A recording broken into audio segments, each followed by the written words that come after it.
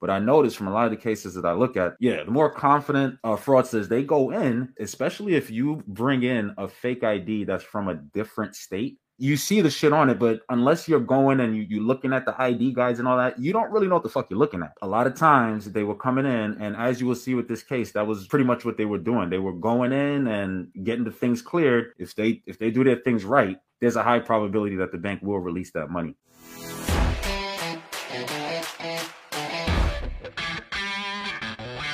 Hey, this is Matt Cox, and I'm not really going to be interviewing, but I'm going to be taking part in a discussion with infamous Ghost Money. He's got a YouTube channel where he dissects different types of frauds that are going on. He contacted me and said, hey, look, here's a scam that's happening, and I'm trying to kind of dissect it, what these guys were doing, in this scam. And these guys end up getting arrested, and I don't know what kind of time they got. So check this out. All right, y'all. So today we're going to be talking about a recent case that came up late September involving a hip hop artist known as Kafani. To be honest, I never heard of this dude. I tried to listen to like one or two of his songs. It wasn't my thing. So I kind of turned that off ASAP. But with that being said, this man is a all the way fraudster, and I say that respectfully. His resume speaks for itself, and you soon will see. But this gentleman's method of doing fraud involved mortgage fraud. The Ghost knows about a lot of different methods, but for this, I had to reach out to Mr. Matthew Cox because, if I'm not mistaken, Matthew, that was your thing, right? Absolutely. All right. So if you want to just tell to the people who don't know who you want to explain to them why you are a qualified individual to speak on mortgage fraud. Let's see. I owned so you want to go a 5-minute version, or what do you want? We're just jonesing, Matt. Do what you gotta do. Basically, I owned a mortgage company for about 5 years. I was a mortgage broker for about 6 years, and I was on the run for 3 years. Plus, I committed fraud in Tampa. So basically, 10 years I was committing mortgage fraud. I owned a brokerage business. I was a FHA approved lender, and a VA approved lender, subprime broker, and a conventional broker. And I committed roughly my company committed roughly about $40 to $55 million in fraud. I personally committed $15 million in mortgage fraud as a fraudster or a con man, whatever you want to call it. And I was number one on the Secret Service's most wanted list. I was eventually captured. I was given 26 years. I served 13 years for fraud, for bank fraud. And so that's basically that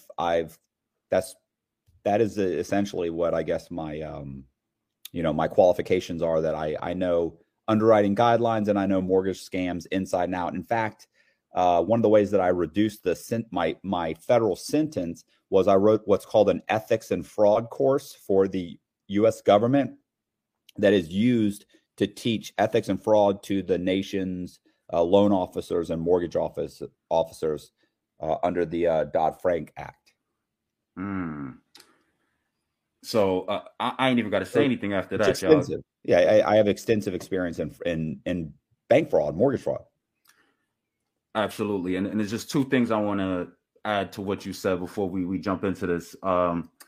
That is crazy. I didn't know that you created a course that they're using around ethics and fraud. Like you said, that's to teach loan officers. Is that who you said it was? Yeah. It's basically goes over, there's like 7 or 8 different types of mortgage scams, and there's different variations of all of them, obviously. But also it's basically just about ethics and fraud and just, or ethics, where it just kind of explains like, look, people basically convince themselves, brokers will often convince themselves that by lying on an application or changing a document that they're really helping their client. And that's not true. And so it's more than just me explaining like, this is a fraud and that's a fraud and this is a fraud. It's more than just that. It's also like, look, don't get sucked into this trap by telling yourself that you're helping your client, because that's not what's happening at all.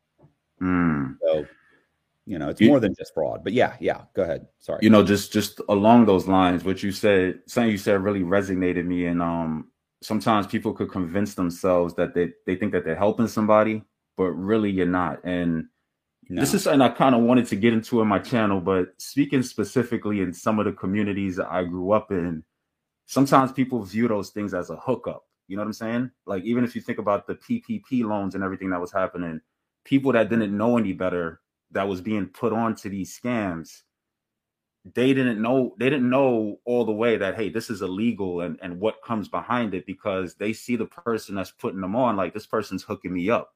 And in a lot of communities, that's seen as a positive thing. Same thing with tax returns and all these different things. And just like you said with loans, because I spent a little bit of my professional career, you could say, working closely with someone who did mortgages, and this guy was a beast. But some of the tactics that he did in just the cold calling alone, it's like it was a little dirty. But like you said, at the end of it, it was funny how a lot of these people ended up, feeling like this was a good thing.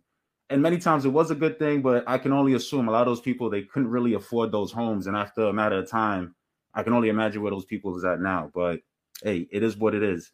The way I view a lot of those things is, and some people might not agree with me on it, there's so much information out there that if you get caught up in something, it's kind of unfortunate that you didn't do your research prior, because there's so much information, but people are just so quick to believe what they want to believe and not want to take the time to try and look into like what's the other side of it. Right. But anyways, all right. So there you have it, guys. Mr. Matt. And also I wanted to say another funny thing. Like I told you when we first spoke, if you ever are watching TV like at 4 or 5 in the morning, there's a chance you might see Mr. Matt on the screen, because he was part of like some commercial around identity theft or something like that. It's a title theft, which is one of the things that I did, which was it's title fraud. It's committing title fraud on people's homes. People's actually very similar to what this guy does. Like the case we're about to talk to, very similar. That's why I really feel like, I'm positive what this guy did. In fact, what he did, actually, there was a Nigerian guy. Shout out to the Nigerians. Nigerian team. Really, was led by the main guy was a Nigerian. I feel like so many scams start with just that. The head. They called him the king of the HELOCs. Ooh. And I forget what it was, like $80 million he was believed to have done in HELOC loans on other people's properties, just like this guy. But let's go ahead. Let's get into it. What's up? Let's do it. Man. You see, this is what I want. I want to enjoy the conversation. Now we're vibing. So, but yeah, those I don't mean to say those Nigerians. We talked about ancestry. I got a large part of Nigerian in me. Pause. But yeah, like so many scams. Like there was one I was looking into. I wanted to look into it, but for some reason it's so hard to find information on the people who's in Nigeria. You always got the people they use in the United States as mules to kind of like funnel the money, but to get the people who are actually running the shit, it's kind of hard. Like there was a big criminal enterprise out of Ghana, I believe, where they were doing business email compromise scams, romance scams, trust. They were doing all sorts of things and just funneling the money through individuals in the United States. So when you look through the paperwork, it's not too interesting, because it doesn't really give any details around how they were doing the business email compromise scams, which is something a lot of my people have been wanting to look into. But all right, anyway, let's get into this case, y'all. All right, so who is Kafani? Like I said, he's a rapper. Bling, bling, bling. Kafani is a rapper out of Oakland, I believe. And please, y'all, don't come at me if I say the wrong thing. I am not a hip hop channel. I know a lot of people say I'm kind of similar to Academic. Shout out to him. But I am not a hip hop channel. I never listened to this dude before, with all due respect. But he's out of Oakland. And based on his Wikipedia page, his name is Amir Rashid. But in the paperwork, his name is Mark Hicks. His stage name is Kafani, and he's an American rapper from the Funk Town section of San Antonio, California. San Antonio, Oakland, California. He graduated from Oakland High School in 1998, where he played varsity basketball, and he eventually signed to Fizz Nation, a subdivision of the late Mac Dre's label Fizz Entertainment. Are you into hip hop, Matt? No, I listen to country music. Oh, I was born and raised in Tampa, Florida. You know, I got a funny story about Tampa. A couple of years ago, I was in Tampa, right? And I'm used to living in big cities like LA, New York, you know, sections in Texas. But anyways, it was like not really much to do. So when I walked out, all I saw was a bunch of alligators and ponds. So I'm like, oh, this is crazy. So, and I didn't have a car, so I took a Lyft to a mall. So I'm just like, all right, I'll walk around the mall and see what's going on out here, thinking I'm gonna see something interesting. It was nothing interesting. So I'm like, all right, let me walk outside. And then when you walk outside, it's nothing but highways. So I'm just walking in between a bunch of people's cars. And imagine a black dude just walking in between a bunch of people's cars. It wasn't a comfortable situation, to say the least. Anyways, let's keep it going. So a little bit more about Kafani. On September 28, 2013, Kafani was shot several times in East Oakland after shooting a music video. He was permanently paralyzed from the waist down. And on October 18, 2013, he spoke for the first time since the shooting, in which he said, "Took 5 shots. They say I might not walk again, but I'm on God's team, so I know I'm going to win." Holla back. Kafani has launched a crowdfunding campaign with a concert on September 12, 2014 to acquire an assistive robotic device to walk again. And it almost seems as if he got it, because I found these pictures here.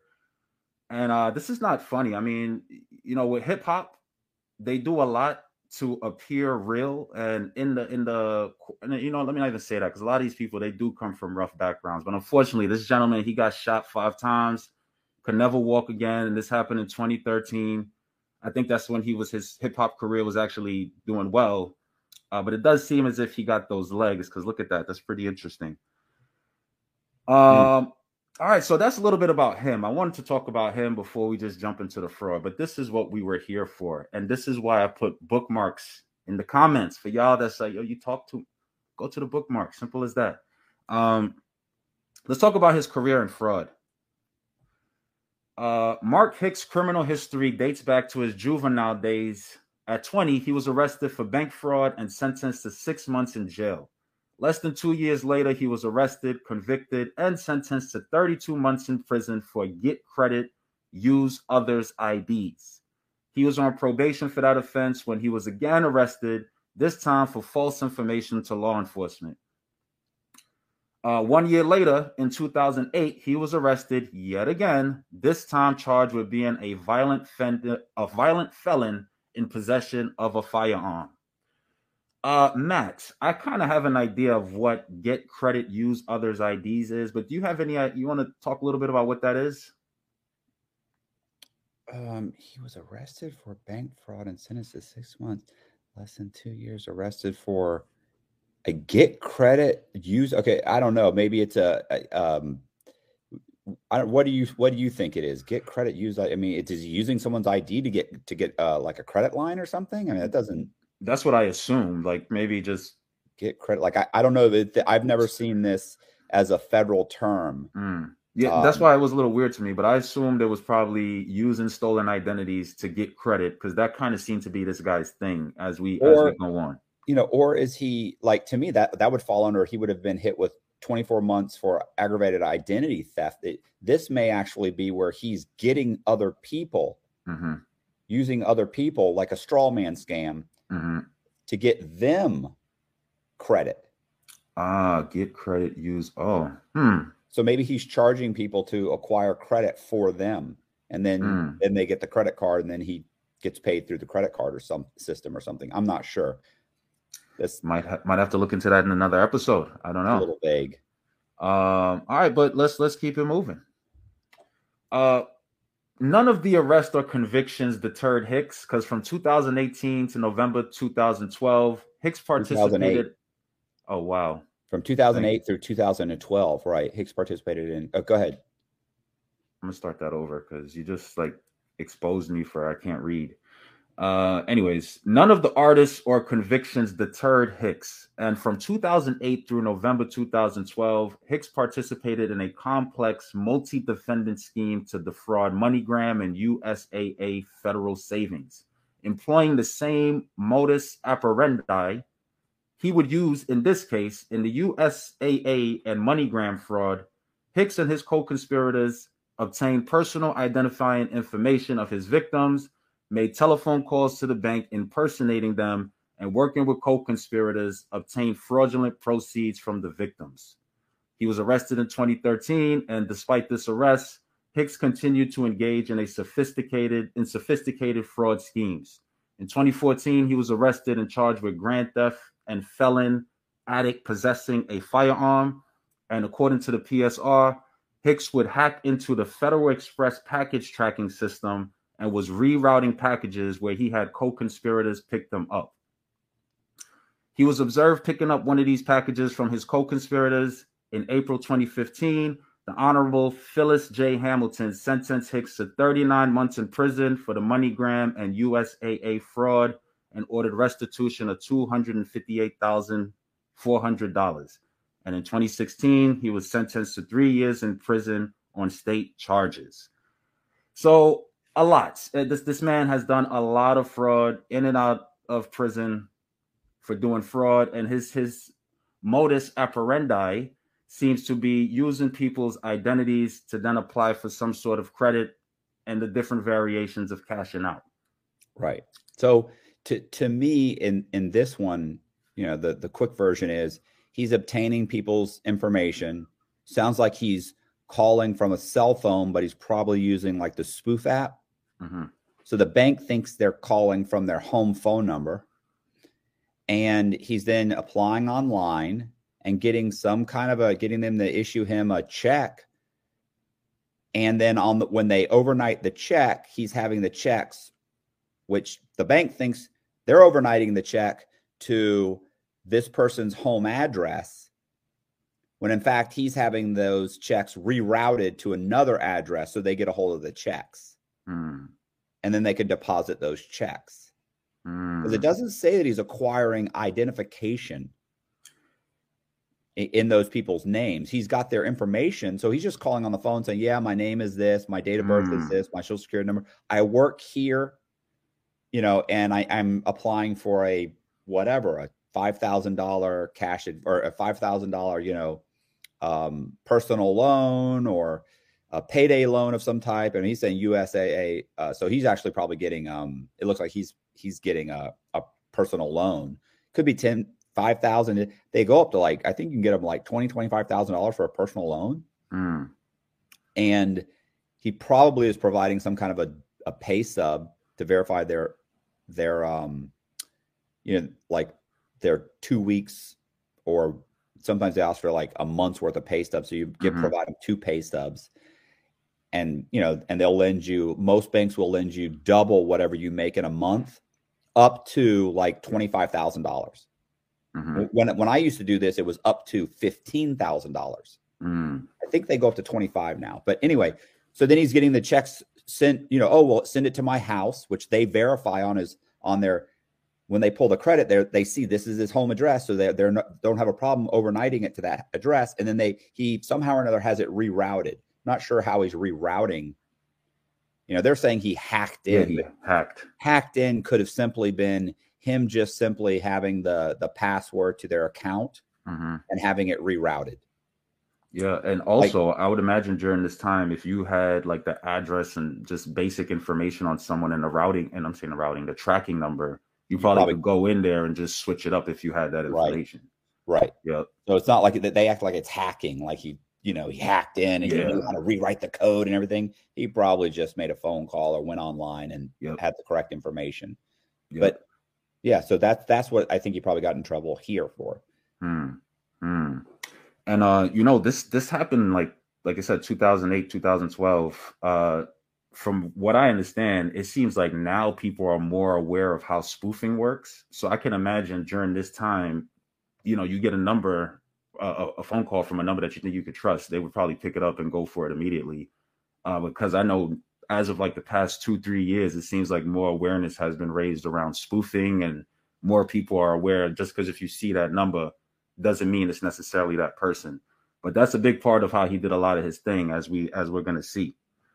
All right. So with that, his most recent scheme that he has had to spend some time in for. So Bay Area rapper Mark Kafani Hicks and two co-conspirators sentenced to prison for multi-million-dollar mortgage fraud scheme.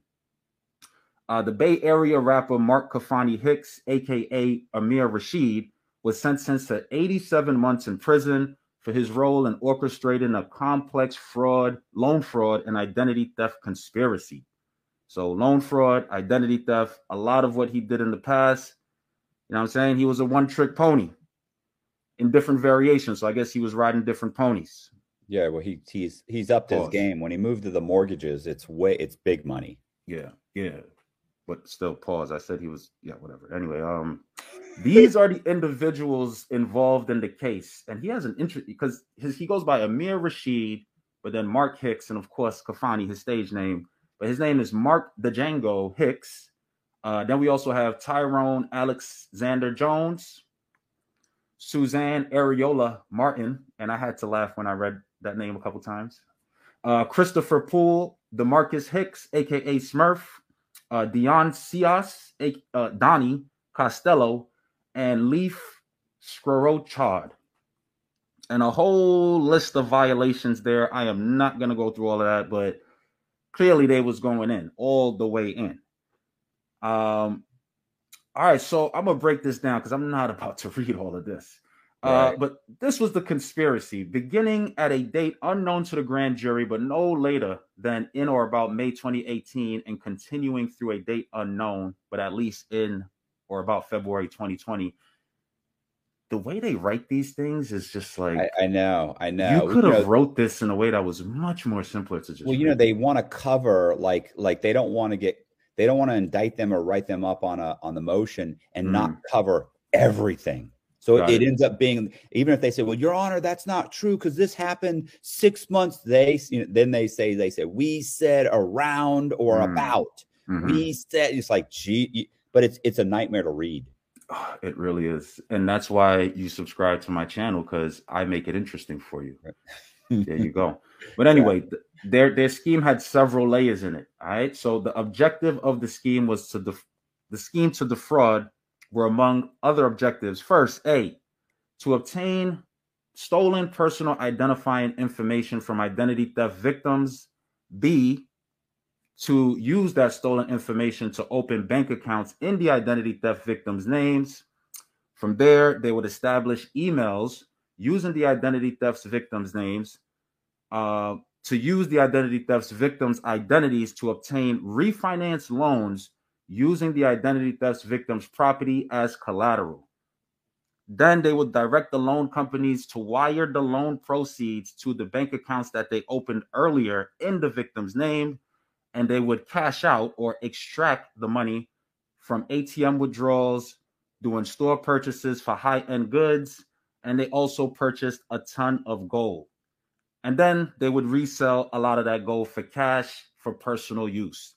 So several layers to this scheme. But Matt, please correct me if I'm wrong. It seems like it was just getting their hands on people's information, opening bank accounts, establishing emails and phone numbers.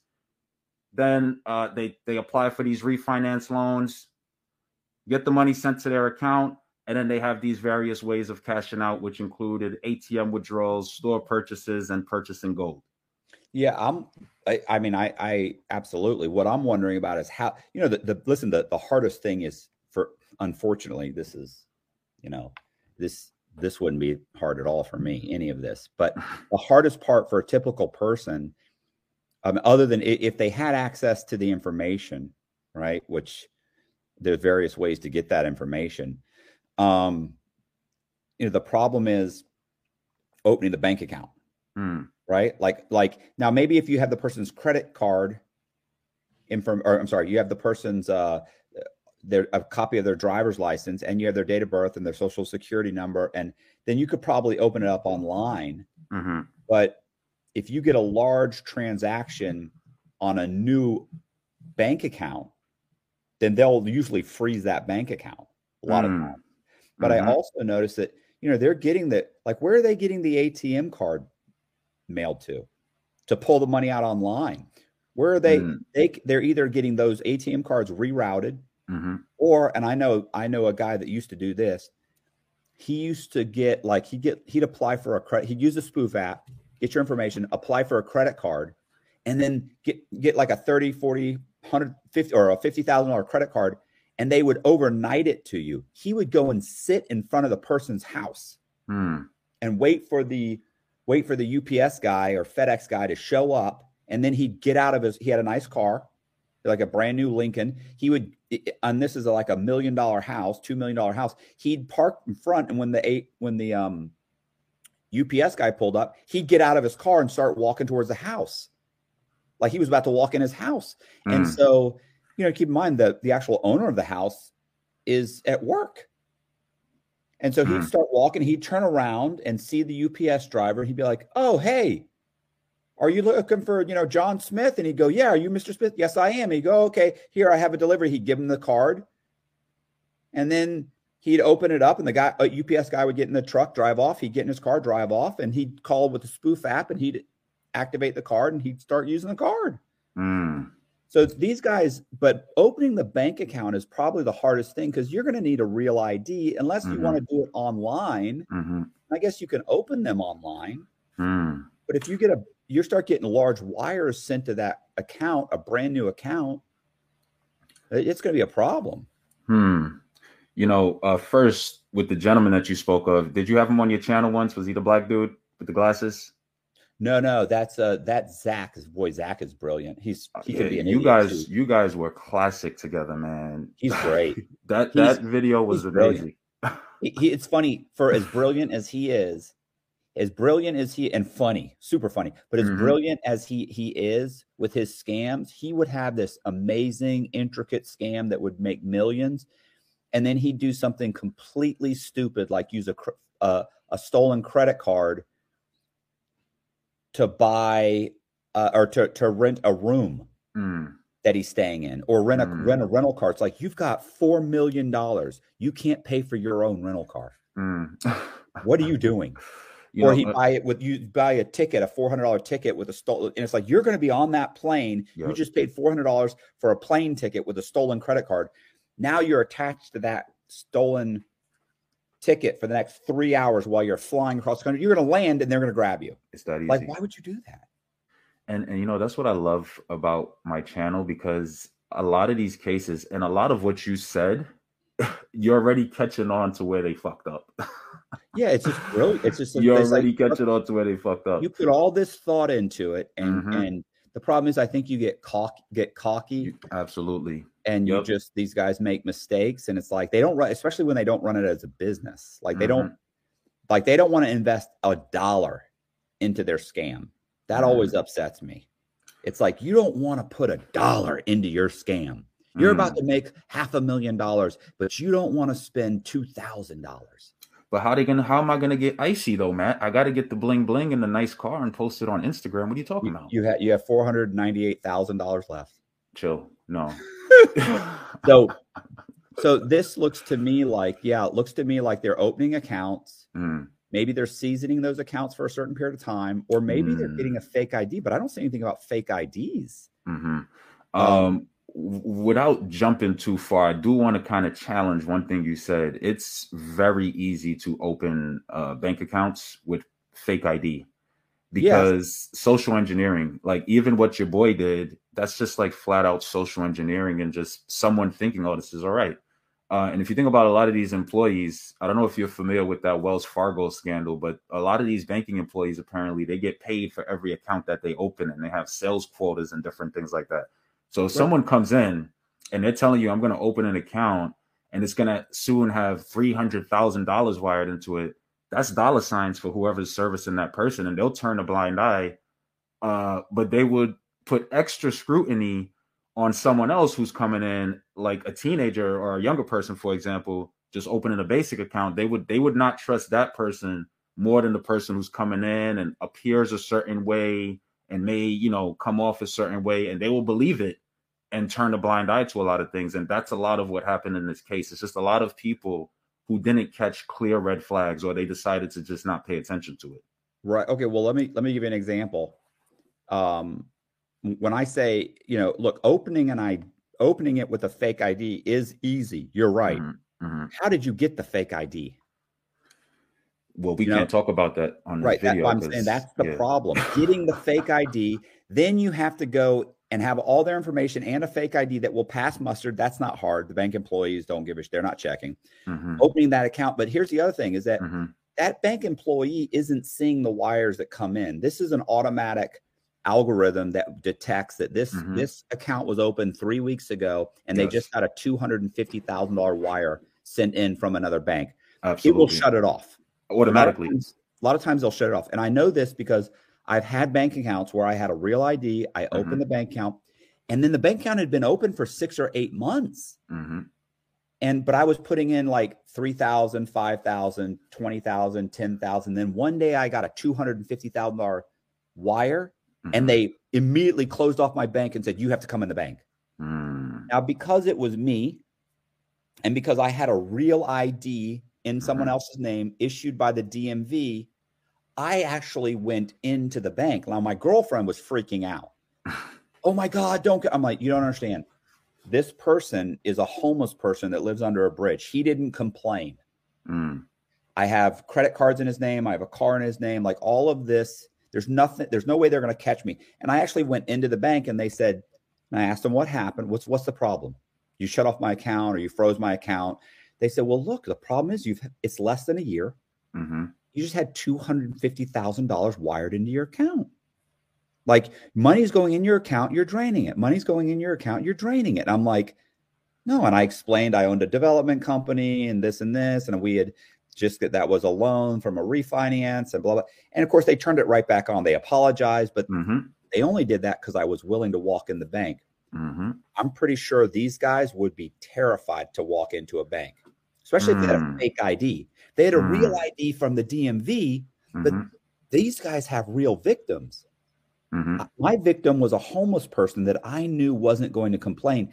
These guys are stealing like doctors' fucking driver's licenses and cops and CPAs and like, you know, insurance salesmen. Like their fear is if the bank suddenly said, you need to come in the bank, they'd be like, oh, Jesus, he might have figured it out. I'm not going. That's why I'm saying the bank is a crucial issue for these guys, because everything else they did, although it takes brains, most people could figure that out. The ballsy part is, how did you open the bank account? You know, did you have a real ID? Did you have a fake ID? Did you do it online? But I also see that, you know, obviously they're draining the accounts using, you know, ATM card, you know, like where was that card mailed? Matt, we're going to get to that point, man. You're like, go ahead. Jumping the gun. I like to build this. I love it. I love the conversation because I can't even get past this slide because as you say things are coming to mind. But the last thing I'll say on everything you said, pause real quick. Your connection was breaking up a little bit. Just want to let you know that. Oh, was it? Yeah. I don't know if it was me, but I pay a lot of money for my internet. I'm just kidding. But I'm pretty confident in my internet. I don't know, but I'm just saying it could be on either of our sides, but it did break up a little bit. Okay. Well, I mean, let me know if it happens again. Got you. And I'll repeat whatever it is. Just tell me to repeat that. Got you.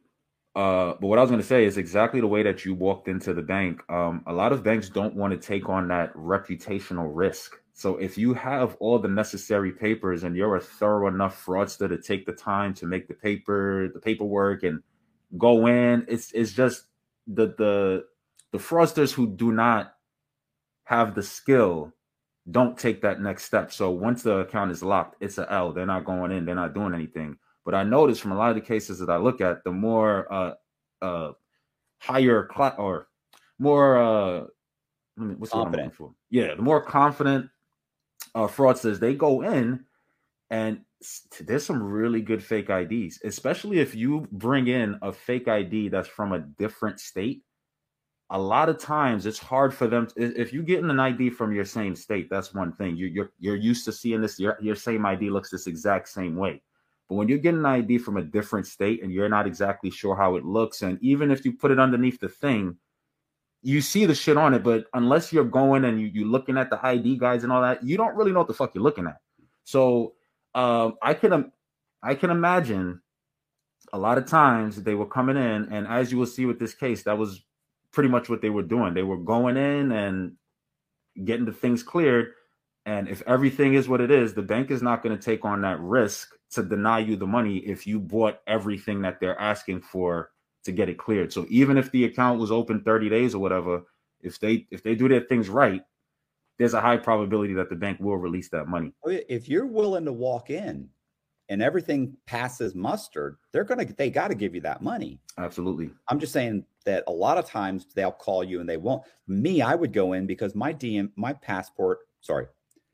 driver's license or ID had been issued from directly from the DMV. The state DMV. It's a real ID. Mm-hmm. It's not me, but it's a real ID. It was my picture. I went in the DMV. I sat in the line. I gave them the documents. They took a picture of me. So I'm willing to go in the bank. Most people, they order something offline, they're like, geez, like to me, I'd be concerned, but if these guys weren't, they walked in and passed scrutiny, more power to them. Let's go. Let's do it. Yes. Law enforcement often questions him, not because he's suspected of a crime, but because they find him fascinating.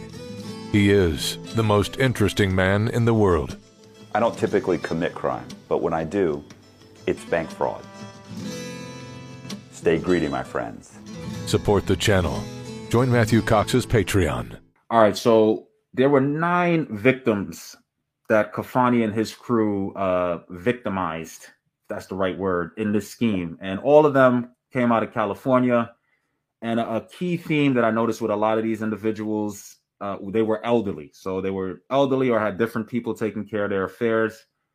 So, they weren't all the way caught up in their finances. But these are all of the 9 victims here. And it's funny, even one of these victims lived on like the same block as him, apparently, which was pretty interesting.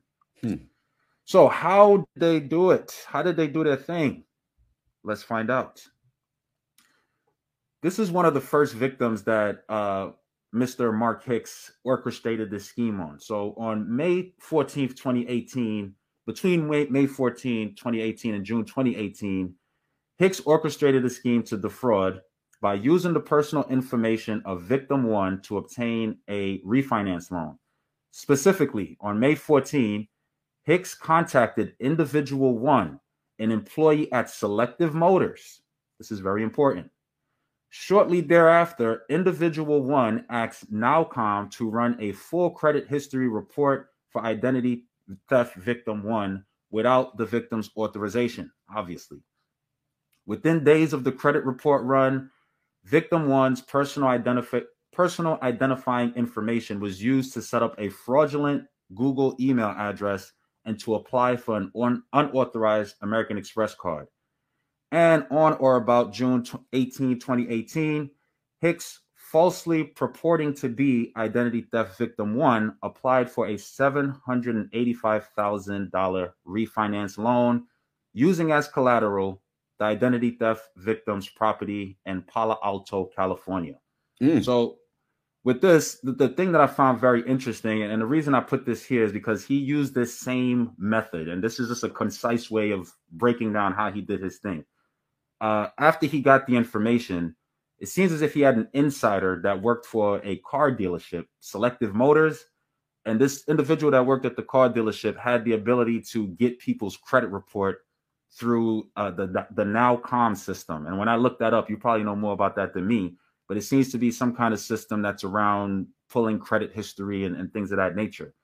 And like I told you when I reached out to you, I feel the main reason they were doing that was to see what kind of assets that these people had, specifically real estate. And from that credit report, you'll see what their mortgage balance is, or if they had a mortgage in the past, and you can easily look up the property values of someone's property and from there get an idea of what the equity is in that person's property, which allowed them to now go for the refinance loans. What you think about that, Matt? No, I mean, that's exactly, I'm not saying it's exactly what happened, but it sure sounds like it's exactly what happened. It's funny. The other case I was telling you about, the guy actually would drive through the neighborhood and find houses, and look, and then he would use LexisNexis and order LexisNexis reports and slowly kind of dismantle these people's entire lives until he'd eventually figure out get their social security numbers. Like, he was amazing. But these guys were being given all the hard stuff to get. He was being handed all of that stuff. And then he was going out, pulling their credit and finding out, hey, these people lived in this house for 15 years. That means that half the mortgage is paid off. And that house, close to half, let's say, and the house has been increasing by 3% a year for the past, 15 years. So this $1 million house that they live in, they now owe roughly $600,000, and that house is worth $1.5 million. So there's easily $750,000 worth of, or $785,000 worth of equity there. So they go online, they apply, they say, hey, they know how long the guy's been on his job, because when you pull your credit report, and that's what that system does, it pulls a tri-merge, it pulls all 3 credit reports and lays them all out. So they know the house, the address, they know how long the guy's been on his job, they know all that. And how hard is it, even just if you called? They could just call and say, hey, call his job. Hey, is he here? Or is he there? I'm sorry, I'm calling to verify his loan application. How long has he been there? And the receptionist will tell you, 11 years.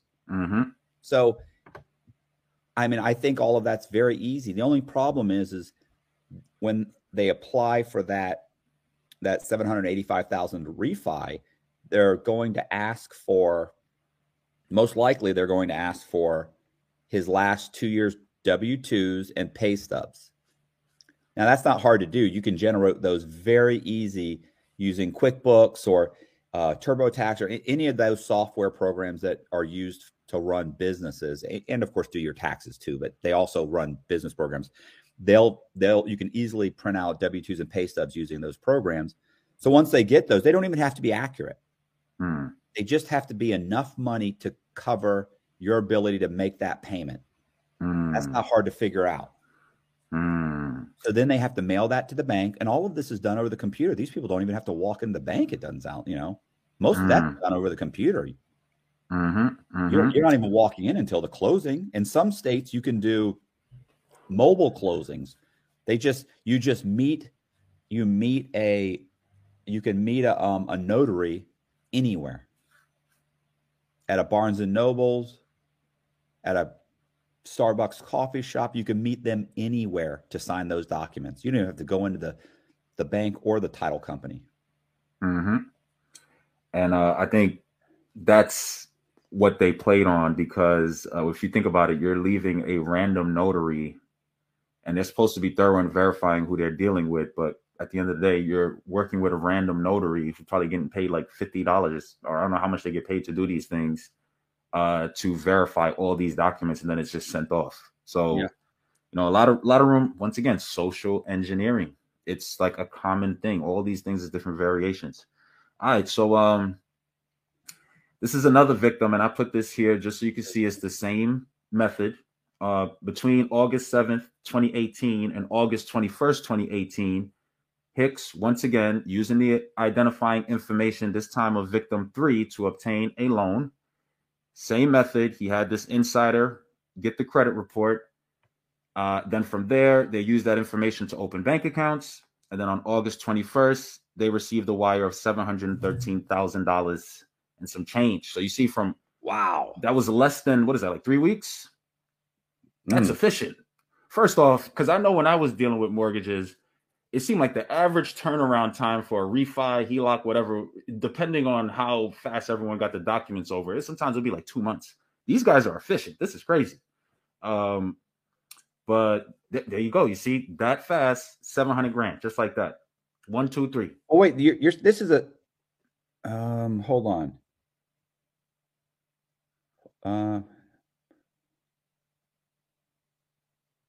How long did it take them to do this? From August 7th to August 21st. They opened the account on August 9th, and they received the wire on the 21st. You're right. That is fast. And that shows, because I know a lot of these brokers, they get paid. Obviously, they get paid off of these loans that they give out. So I know when I worked with this mortgage brokerage, you really, like, the big thing that the guy taught me was you always want to make sure that the individual, before you even get the process started, they have all their docs ready. So you could just submit everything. You got everything you need. So if any hiccups come up, you already have whatever is needed to get it cleared. Yeah. So, yeah, you don't want to have a whole bunch of stipulations. Mm-hmm. You want to have everything. You want a perfect package going in. It's almost like these guys. But then again, honestly, these houses are probably are obviously in the millions. Yeah, it's in California, I can imagine. It's funny because the LTV, the loan to value on these homes is probably so low that the bank is desperate to close as quick as possible. And these people aren't complaining. Like if they're getting a 12% interest rate, they're probably not bitching and moaning. What do I do? I never make a payment. So they're like, yeah, the house is worth $2 million, $3 million, and I only want $700,000, and I don't care what my interest rate. So the bank thinks, yeah, well, if this is great, close this as fast as possible. Not realizing they think they're taking the customer, and the customer's taking them. Hey, at the end of the day, it's not like they're going out of business. So tis what it is. Well, listen, right? I guarantee you that you know who really got screwed is Old Republic Title. Okay, why do you say that? Because they're the title company. Talk to me, because I don't really understand the titles and everything. Tell me they insure against fraud.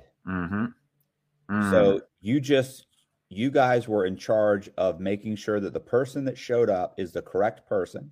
The ID matches, and to sign all the documents. So a lot of times in my own case, let's say I stole a $200,000 from Bank of America.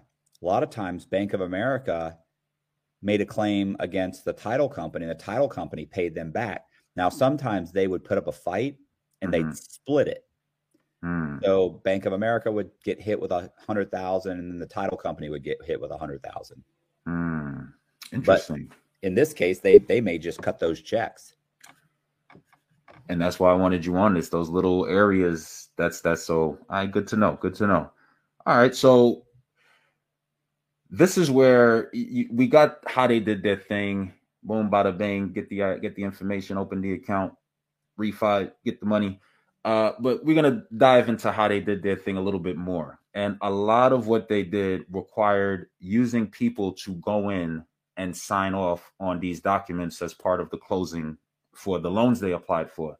And that's where they did a lot of impersonations. And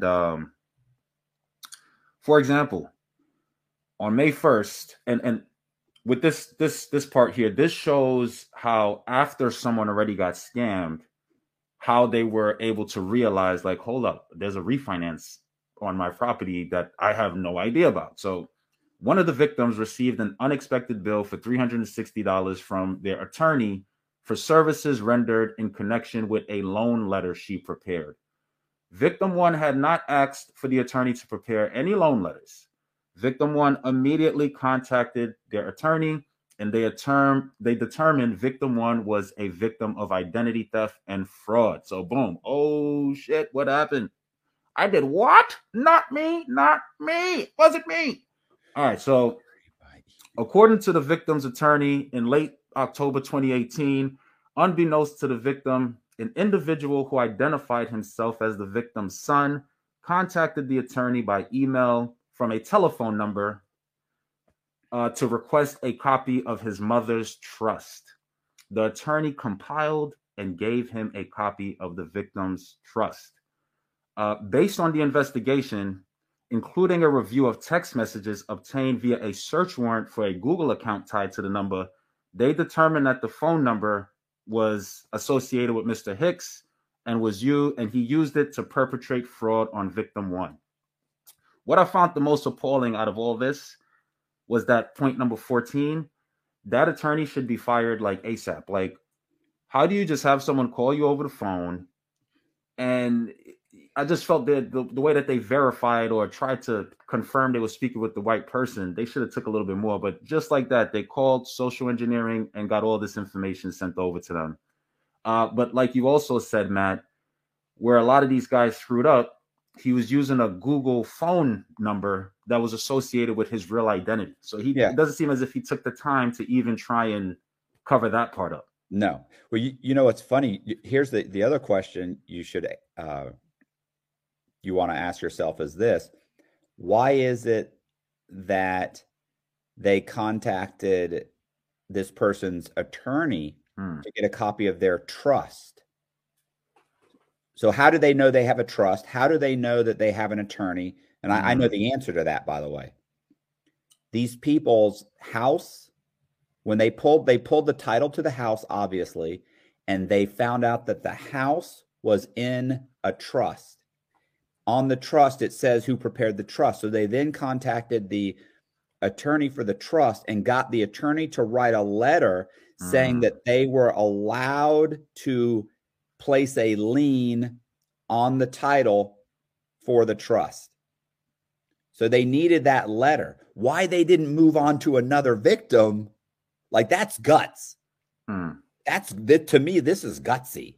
As soon as I saw that, I was like, man, I don't want to get an attorney involved. This attorney might make a phone call. They might call the victim. They may call, like, this guy calls up as his son. The attorney may have said, listen, I can't talk to you about your mother's trust or your father's trust. That's what they may have said, before they even called him back or took the phone call, they may have called them and said, listen, your son is on the phone. He wants a copy of the trust. Are you okay with that? It would have been over right there. But they didn't. Just like you said, the attorney, what are you doing? Why would you send him this? Is he the trustee? And if he is the trustee, you've probably spoken with him before. Exactly. And that's why I said at the start of this whole scheme was successful because there was so many people who were just not doing their job correctly, if you ask me. Yeah. Because it's like the social engineering, and it's like at the easiest. And I didn't put all of the parts in it, but he did a lot of fake calls and like changing up his voice and stuff. It's hilarious. But even with that, his first slip up was the phone number. But let's move on.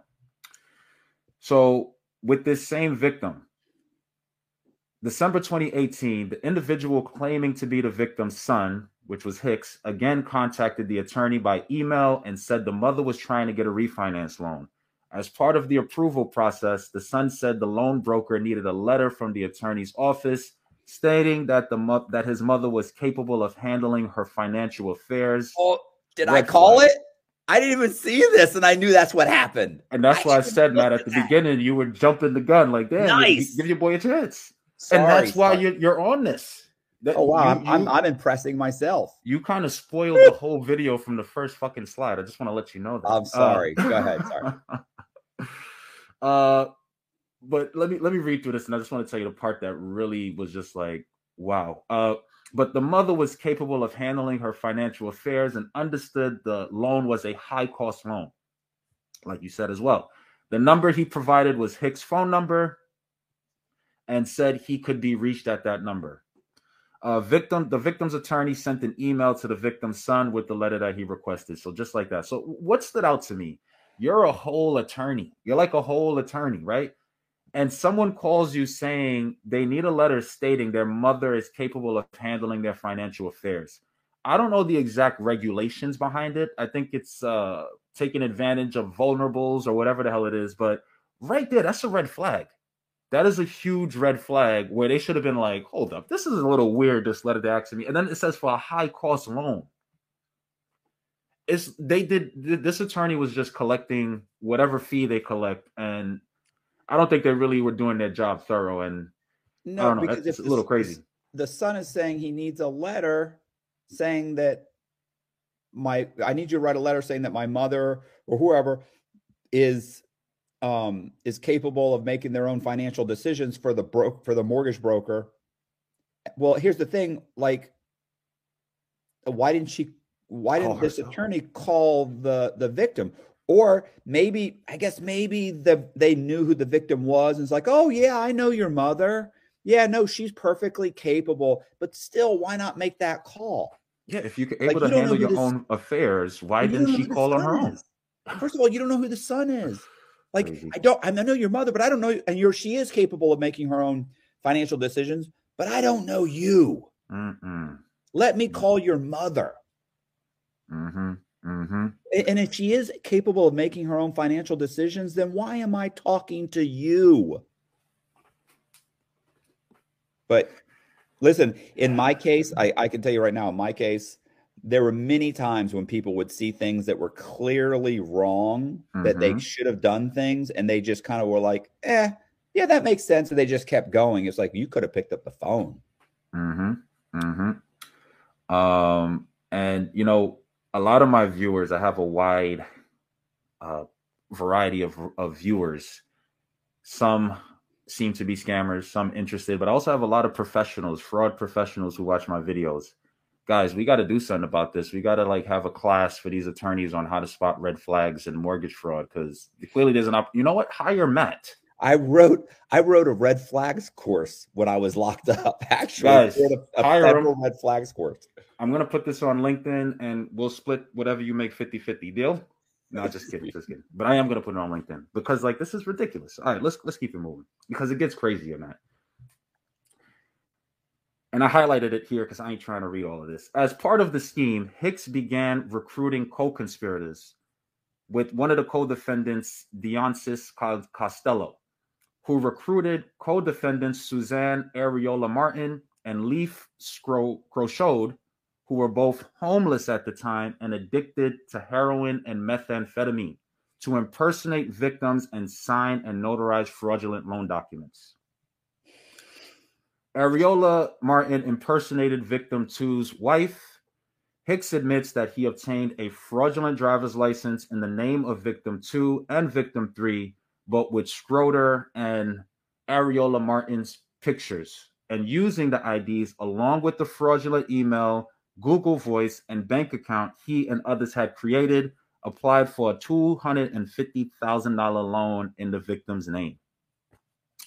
So that's who he used, Matt, to go in and sign these documents. I was wondering that. How did a bunch of young black guys go in as older, as old people, but apparently it's some of the homeless people.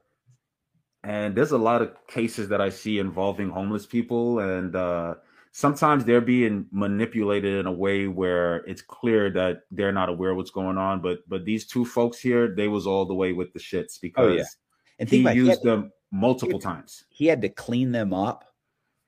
I would hope so. I mean, they're homeless. He's got to probably take them, get a motel room, clean them up, get them better clothes, like, scrub them down and get them presentable. I mean, and then I would imagine they get all this money, they're going to just get more drugs. It's like a vicious cycle. Oh, they're not getting it. They didn't get $250. They got $1,000, $500. I had a guy sign. Listen, I had a guy one time, he signed for probably $300,000 or $400,000 worth of mortgages.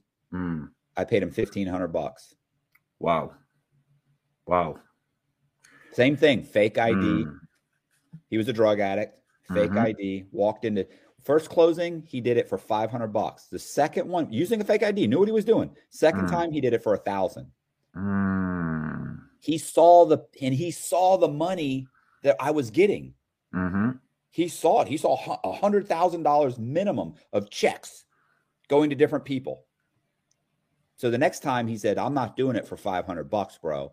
I said, I understand. He goes, this time I want $1,000. Ooh, hey. Whoa, big shot caller. Hey, moving on up. I said, that's excessive, but okay. Oh boy. All right, let's keep it going because you got to see how he used these individuals. So back to the story. So the same individual now. On December 13th, 2018, a notary was contacted by a mobile notary service, just like you said, Matt. Oh, you looking like Kobe in the fourth quarter, man. You can't miss.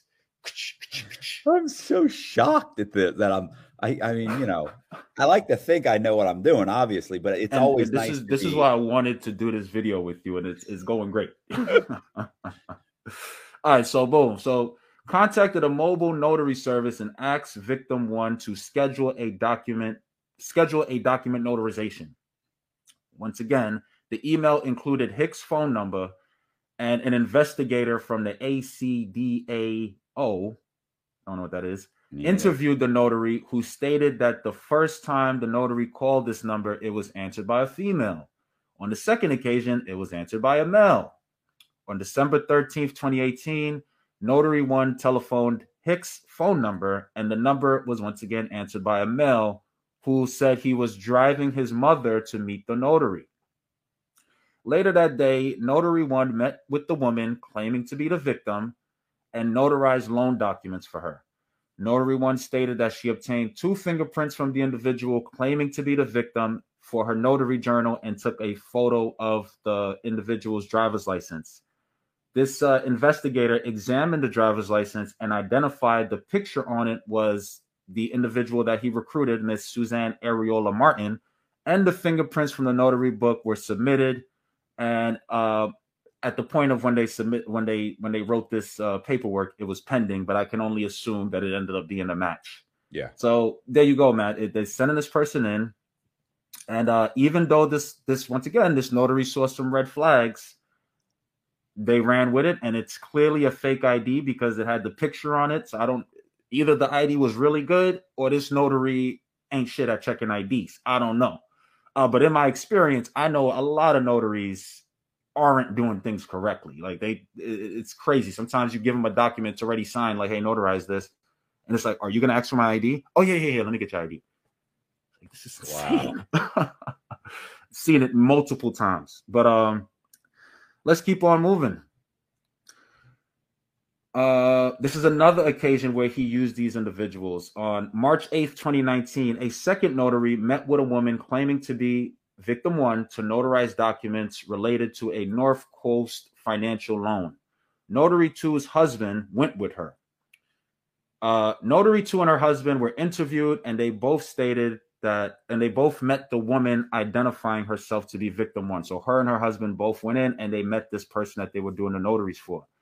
At the time of doing the notaries, Notary 2 said that she was suspicious that victim 1's ID was fake. But her husband told her, you always worrying about stuff. Don't worry about it. Just notarize the documents. I'm trying to go watch the game, lady. Just kidding. But her husband told her not to worry about it, and they notarized the loan documents. Notary 2 and her husband were separately shown double-blind photo lineups, and both identified Areola Martin as the individual who signed the notary documents and showed them the ID for victim 1 and showed the thumbprints, and that was submitted. And but they were unable to find a match on the thumbprints, but the pictures matched. They felt the ID was fake, and clearly it turned out that it clearly was a scam. But once again, an example of how easy it was, despite them feeling nervous and seeing different red flags, they just went with it anyway. And I'm sure there's something in the notary handbook that says you shouldn't have another person that's not related to the transaction in it, like for security purposes or something like that. But her husband's just sitting there like, come on, lady, let's go. But yeah, what do you think of that, Matt? I wonder why she felt it like it was a fake ID. I wonder what the issue was. But keep in mind that, you know, I don't. It's banks and notaries. It's funny because like it's not like they have like extensive classes on how to spot a fake. And honestly, a lot of the fakes, like there are some shitty websites out there that they provide really crappy fake IDs, but there are some that are amazing. The quality that you can get from a fake ID online is amazing. So, you know, I don't know. I know one time I had somebody go into a bank to sign for a loan, and the person at the title company looked at her ID, and it was her picture on the ID. And she looked at the ID and looked at the picture and said, this picture is not you. It doesn't look like you, but it was her. It was genuinely her picture. But the person said wouldn't refuse to give her her check. It was like a $200,000 check. Refused to give her the check, said, I'm going to make some phone calls, let her sign the papers, had the check there, but wouldn't give it to her. Said, I'll call you when I look into this a little bit more. And she left. But everything, like, it wasn't that it was a bad fake ID. It was even her picture. She just got suspicious. And the fact that this woman was suspicious, she probably should have just said, hey, listen, something's wrong. I'm not doing this, and gone somewhere else.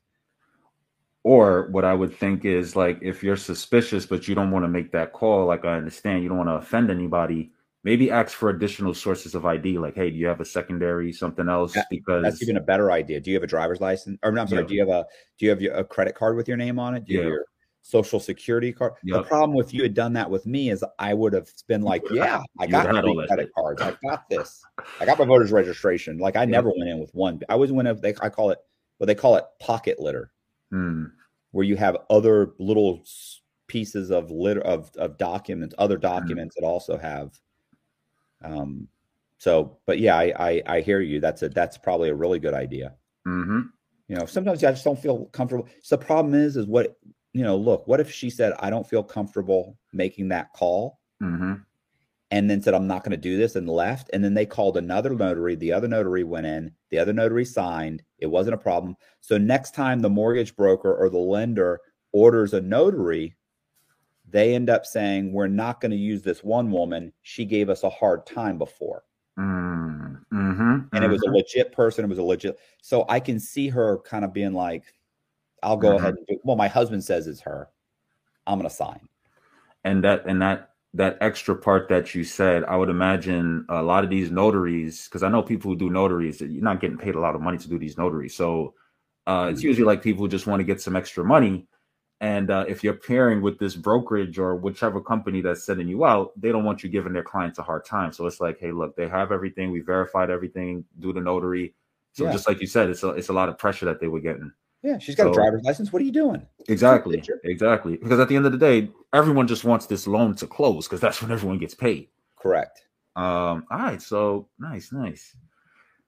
Okay. So here, just wanted to call out how many times he used these not victims, these co-conspirators to pose as different victims. So you got victim 7 and victim 8. They were a couple.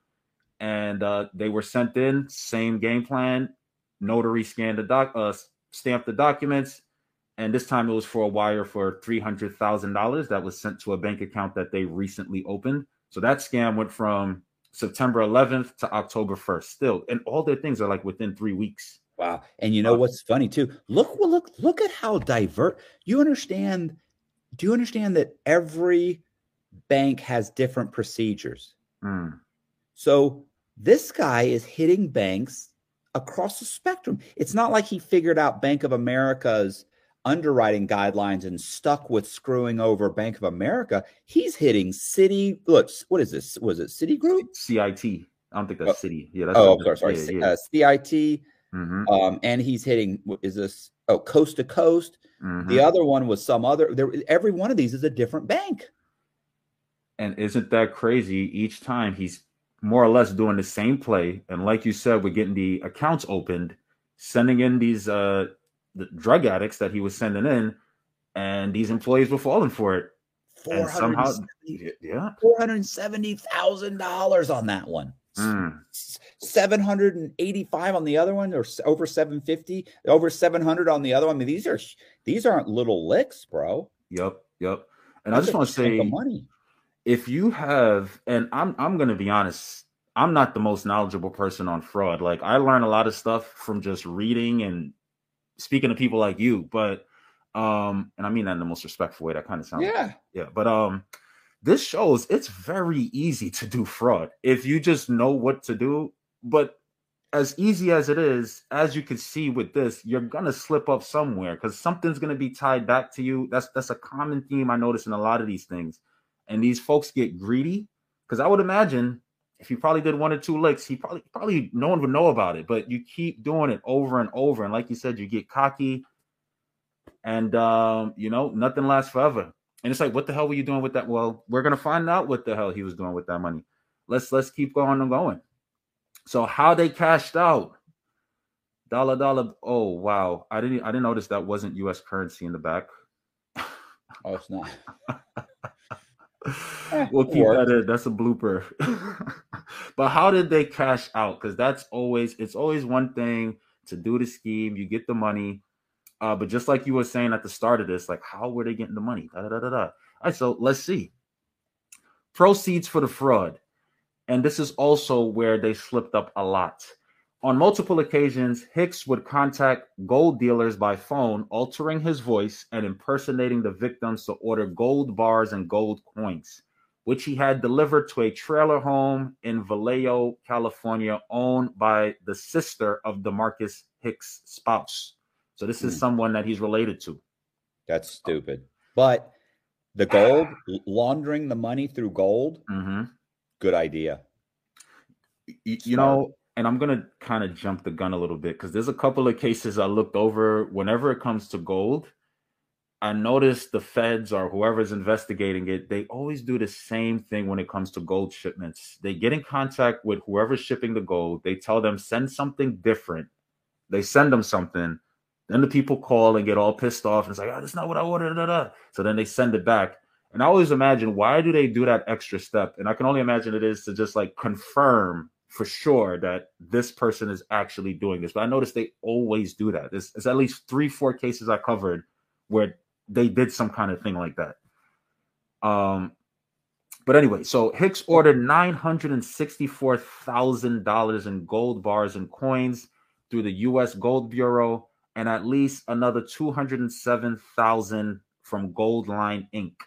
Hicks also admits to spending parts of the proceeds from the $241,000 loan from victim 6 via ATM withdrawals and other ATM card purchases. Matt, most of what I cover on my things is check fraud.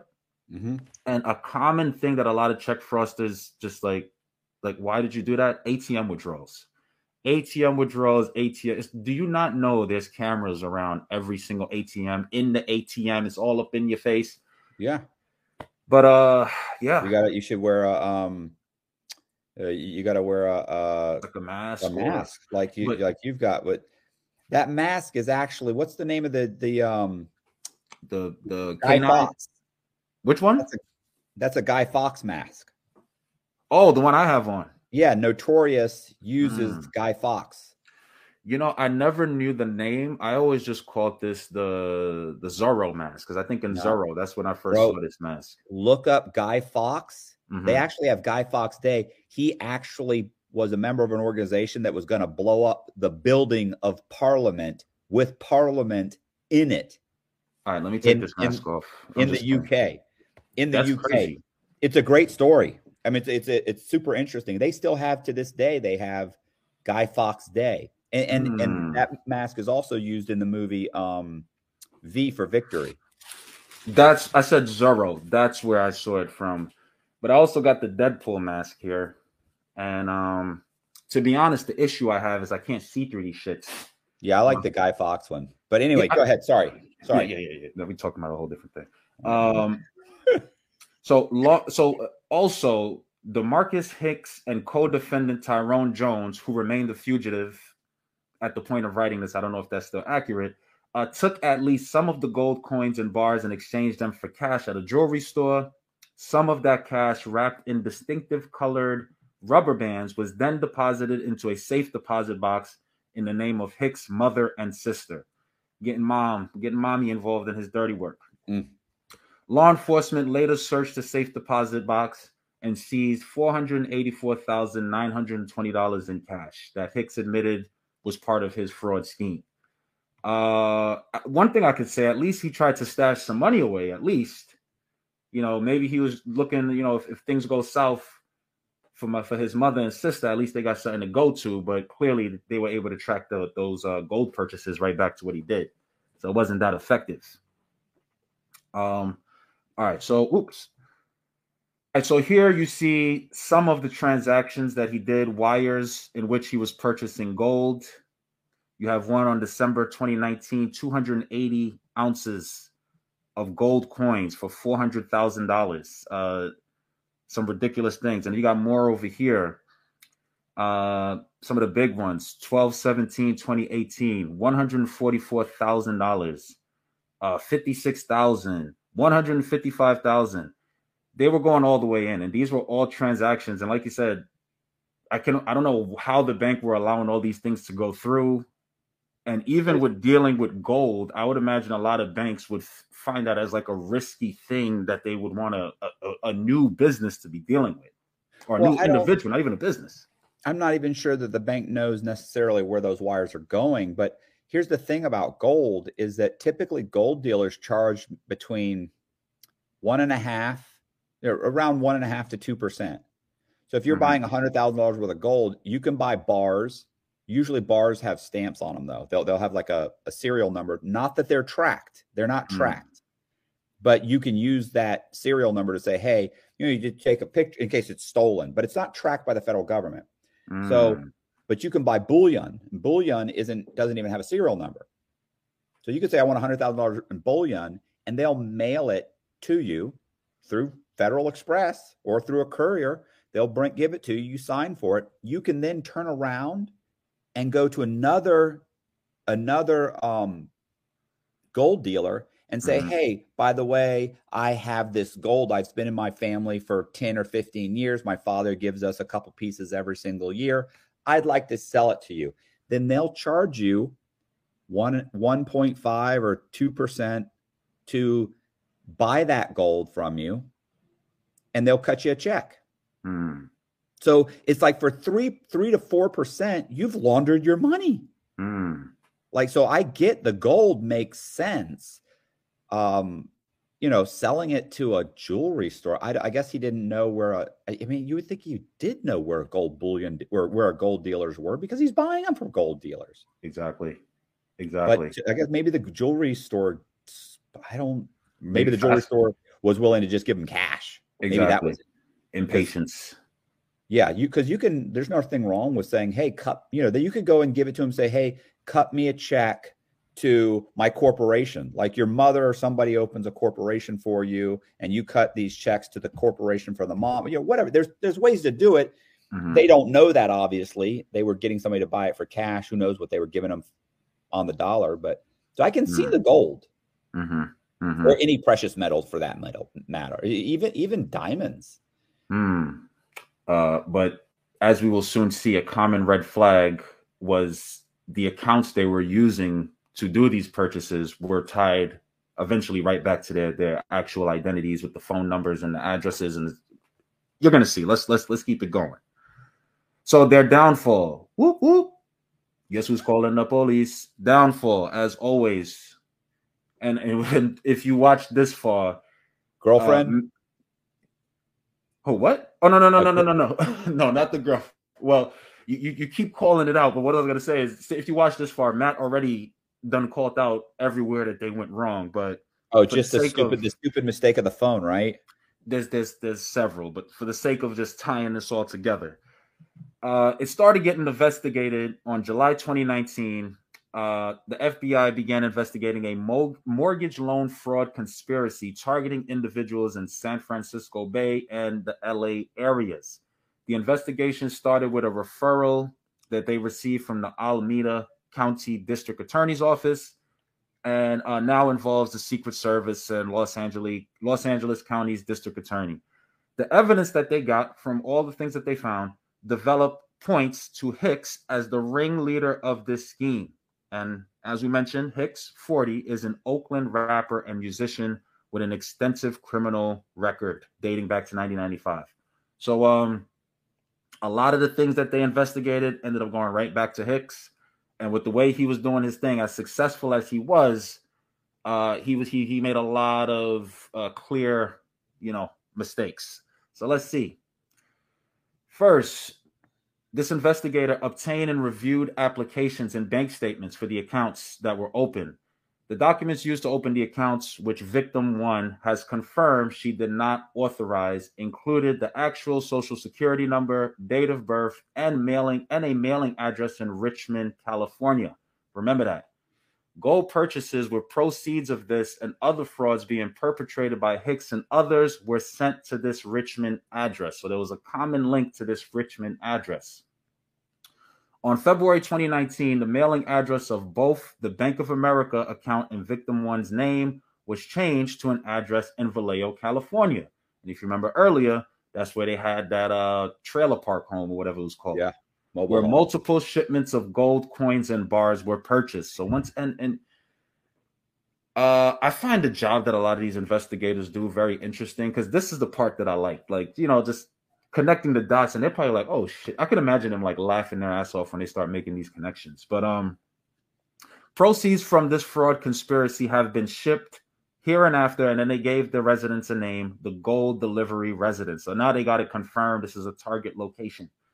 On December 2018, a $300,000 mortgage loan was taken out through North Coast Financial with victim one's properties in Oakland as collateral. In March 2019, a second loan was taken out for $250,000 using their second residence as collateral. On the corresponding loan application used for both loans, the applicant's name was listed as victim one, that's supposed to be with Hicks' phone number as the number that was on the application and that same Richmond address. So even though everything was in this victim's name, he put his phone number and his address on it. So, you know, that's clearly a screw up. Yeah. And once the loan closed, the loan proceeds were wire transferred to these bank accounts that were opened. So you see all the connections. You got the two addresses that they commonly used on the bank accounts that they opened, and that they also had gold shipments sent to, and the phone numbers, everything. So let's keep going, because there's more to how they got caught slipping. Based on the investigation, including a review of text messages obtained from a search warrant, they determined that 510 number belonged to Hicks, and we saw that earlier. Also, the Bank of America account, one of the Bank of America accounts that they opened, had that phone number associated with it, and they obtained subscriber records for the phone number from AT&T, and they saw that number is an active account associated with Hicks' mother. Once again, and it's so sad. You know, I could imagine your mom don't even know I could imagine his mom wasn't even aware, and she just wanted to see the best for her son. And look what he's doing. Like, come on, y'all. Your moms love you so much. It's crazy. You know what kills me is that, let's say, so he's using his sister's, you know, brother-in-law's address or whatever. What cracks me up about that is that people are like, yeah. I would talk to these guys in prison. They go, yeah, I had the credit cards or whatever mailed to this address, but it wasn't my address. I'm like, well, whose address was it? Oh, it was my sister's, you know, it was my sister's stepbrother or my sister's, you know, whatever, you know, baby's daddy, his sister. And it's like, okay, now wait a minute. Does that person know you? Yeah, they know me, but it's not me. So when the FBI shows up and knocks on their door and shows them a picture of you and says, do you know this man? Do you know what? Most of these guys think that because this guy is a plumber and has never been in trouble, they think he's going to say, no, man, I don't know who that is. The problem is that guy, that plumber, is a decent citizen. And a decent citizen, when the FBI knocks on the door and asks, do you know who this person is? They say, oh, wow. That's my sister's, or that's my kid's mother's brother. Yeah, I know him. That's Hicks. Like, because they don't think they think I'm helping law enforcement. I'm not doing anything wrong. And they must be looking for him for some reason. Like, the average citizen helps. So for you to think the average citizen is going to lie to law enforcement for you, you're crazy. Yep. You're better off using one of your co-defendants. You're better off, right? You know what I'm saying? And you know, on the flip side of that, when you do have those, it's a couple of things. And this is what I always wonder when people use different individuals to cash out on. It puts that person in a position, especially in a lot of the cultures that these people that these folks come from. It's like, is this person going to snitch now? Right. Because that's a common thing. It's like, oh, is this? But you're putting this person in a tight position. So now if they don't snitch, if the feds have a warrant on you and they're questioning you, 9 times out of 10, they already know the answer. Yes. They already know the answer. So now if you lie, that's going to be held against you. And I've seen it in many paperwork where they lied in an investigation or whatever it is. There's penalties that come with that. So now you putting this person in a position to get involved in your nonsense, and they now have to, are they going to snitch? If you ask me, say what you want. If I had nothing to do with that, like Matt just said, I'm talking. That's it. But if I was in on it, and this is what a lot of people who do fraud, I wish I could ask them. It's one thing to do fraud, make money, get away with it, have fun, do whatever you got to do. But when that shit comes crashing down, what are you going to do? Are you going to tell, or are you going to take the rap?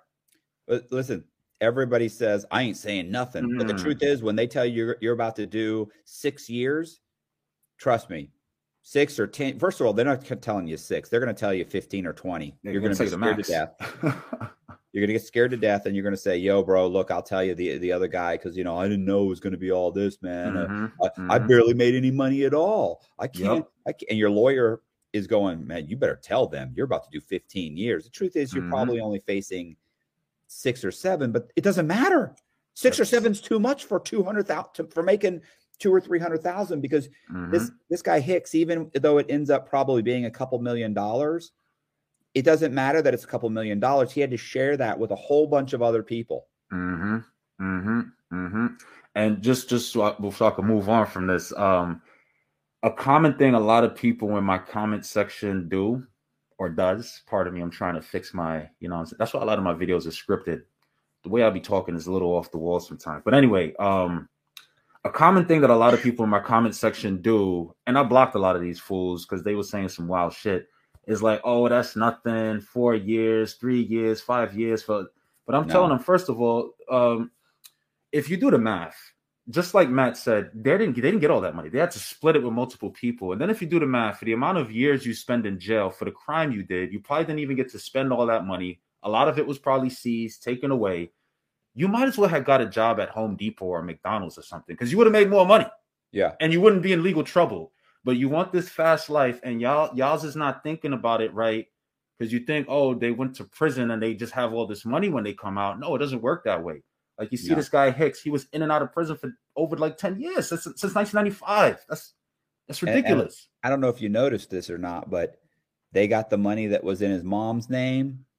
They got the money that was, trust me, all that money that you stick in your mom's name and those properties that you bought in your stepsister's name and your buddy's name. Listen, they're going to come and they're going to get all that. They're going to take it all. Well, no, it's in my mom's name. Shut up. You don't know what you're talking about. They'll take that shit from your mother in a heartbeat. They don't care about your mom.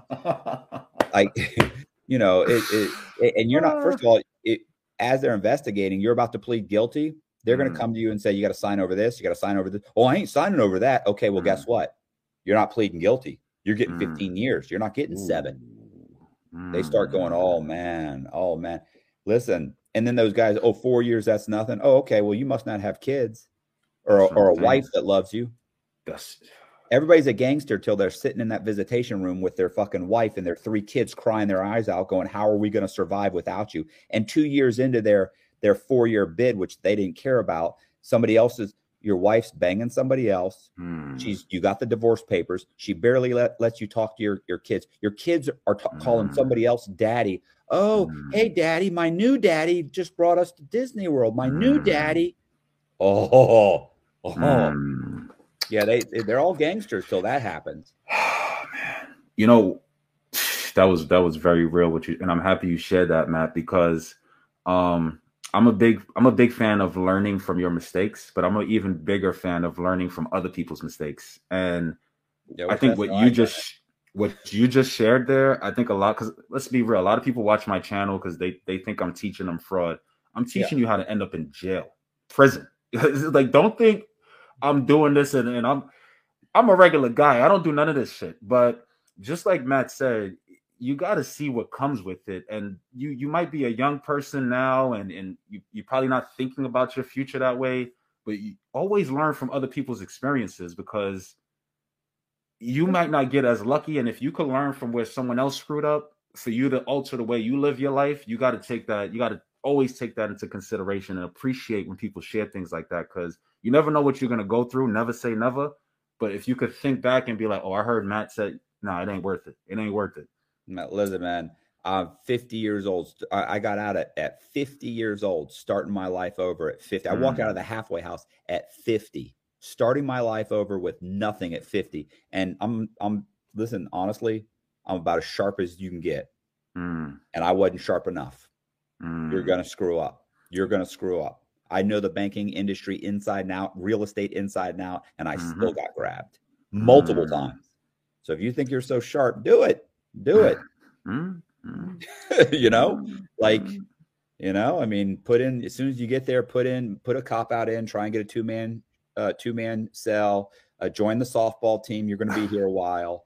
Go ahead and sign up for vocational tech, teach a GED class. You know, you're going to be here. Like, settle in, start reading a book series that you like. You're going to do some time. Oh, man. I'm getting like, I don't even know the word, but just thinking about that, I don't want to spend a week in prison. I don't care. I don't care what nobody says. But all right, let's get a little conversation.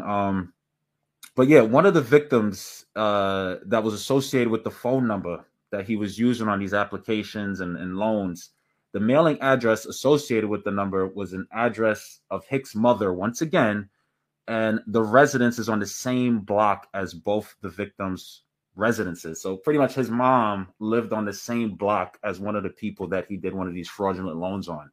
And when I was looking through the paperwork, I don't think I snipped this exact part, but I think it might have been this victim. They knew he was doing this, and he kind of tipped